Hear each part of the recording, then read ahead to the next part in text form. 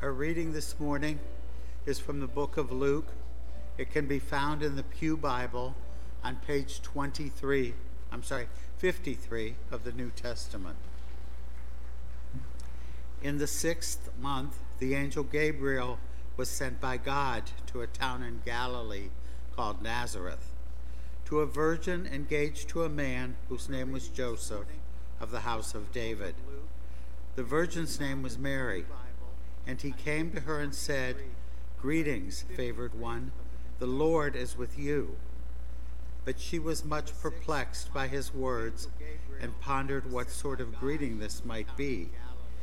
The angel said to her, "Do not be afraid, Mary, for you have found favor with God. And now you will conceive in your womb and bear a son, and you will name him Jesus. He will be great and will be called the Son of the Most High, and the Lord God will give to him the throne of his ancestor David. He will reign over the house of Jacob forever, and of his kingdom there will be no end." Mary said to the angel,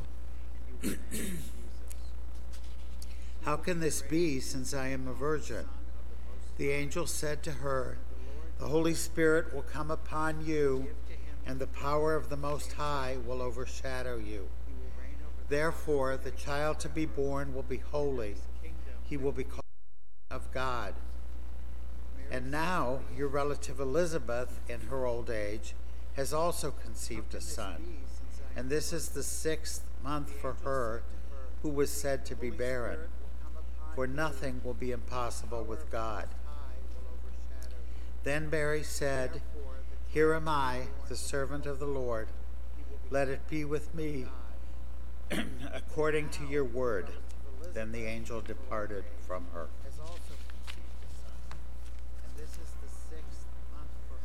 We have a poem by John Bell.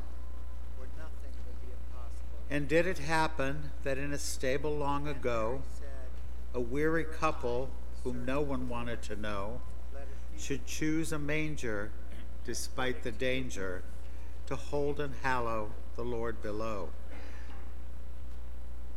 And did it happen that in the stillness of the night, the woman labored to let God see the light, and bathed and dressed him, breastfed and blessed him, the Word incarnate whose time was right?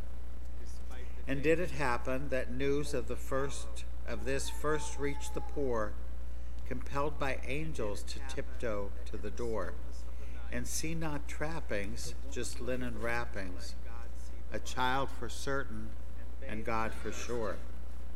And did it happen that all of this was meant to be, that God from distance should choose to be set free and show uniqueness transformed in weakness, that I might touch him and he touched me?"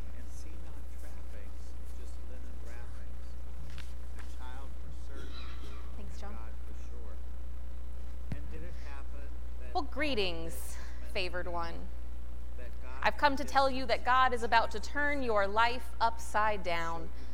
That plan that was once laid out before you no longer applies. The simple life that you thought you might lead is about to explode in such a way that people 2,000 years from now will still be saying your name, and will have seasonal figurines of you sitting out on the mantles above their fireplaces. Greetings, favored one. Here is your mission should you choose to accept it. You will birth God into this world. You will carry the weight of the incarnation inside of your body. God will be nourished by what nourishes you. God will take up space under your skin until the time comes for you to bear God into the world through sweat and screams and tears until you hold divine love in your arms.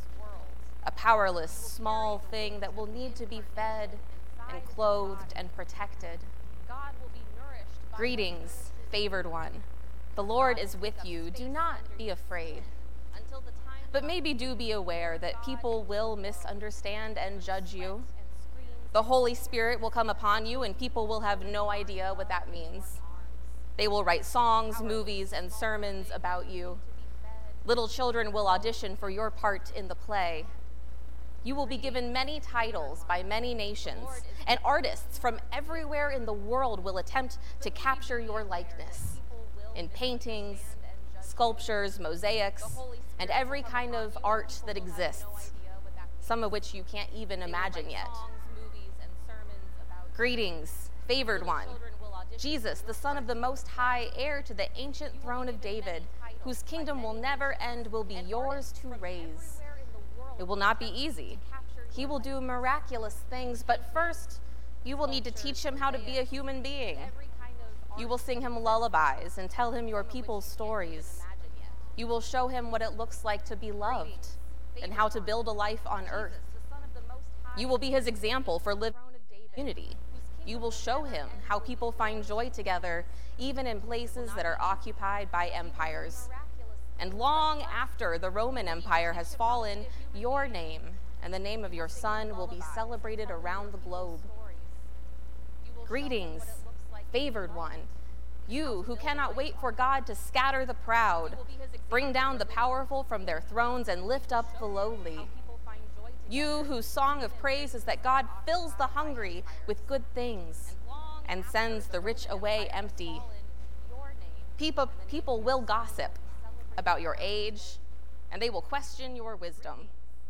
But the tenacious faith of your soul in the face of seemingly unchangeable realities will magnify the Lord for all generations. In you, God is pleased to dwell and keep those ancient promises that you know by heart. Greetings, favored one, you who never could have foreseen life would have such a sacred purpose. You who pondered these strange greetings, perplexed, and yet a willing servant of the mighty one who does great things. You who said, "Let it be," when God trusted you with a holy task that few would be brave enough to take on. Adonai is with you, and even though it may be hard to believe right now, nothing will be impossible with God. God's favor is not all blessings and butterflies.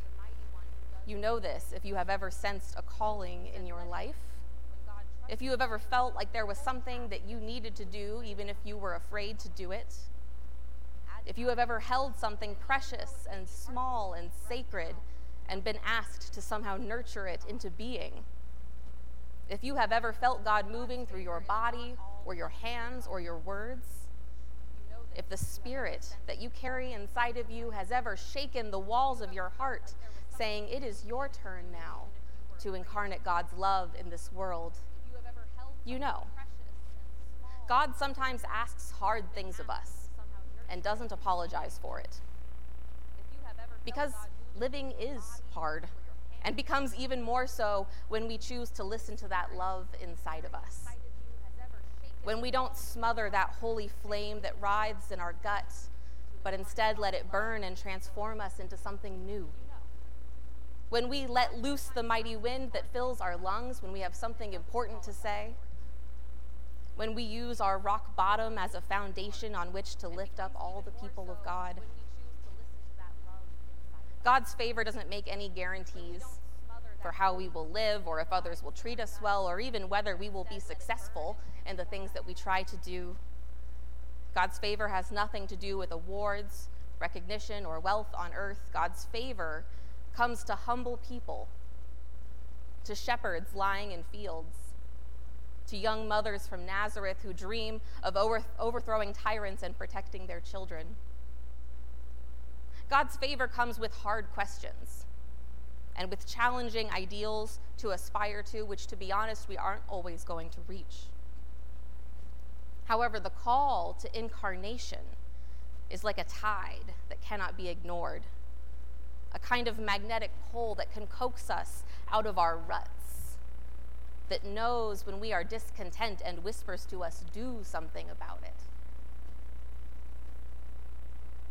When the angel comes to Mary proclaiming God's favor to her, it is not like a Christmas blessing that's meant to soothe and reassure her. It feels more like a heads up and an invitation. a heads up that God was about to do something miraculous and fantastic, something world-changing that would bring about both joy and pain, hope and confusion, peace and conflict, love and struggle, because everything that is worth anything seems to come with a mixture of those things. It's also an invitation to be a part of it, to have a role which would catapult her through a series of great challenges that might have felt nearly impossible to face, except that she did not have to face them alone. Frederick Buechner wrote that the place God calls you to is the place where your deep gladness and the world's deep hunger meet. I like to think that during the moment in time where God spoke to Mary, her deep gladness met with God's desire to answer the deep hunger of our world, and she was not afraid to choose to be a part of it. I think having God's favor is finding purpose and meaning in life like Mary did. It is hearing sacred callings and finding sacred answers. It is responding to the tidings that came to you by letting them become fully enfleshed in you, as she did. I believe that God has called all of us to different things, and that you alone are qualified to determine what calling you have received. You alone will hear the angel's voice in your ear, and you alone must choose whether and how to respond to that calling of love that is incarnate inside of you. An open and always evolving invitation that is wherever we are, wherever you are.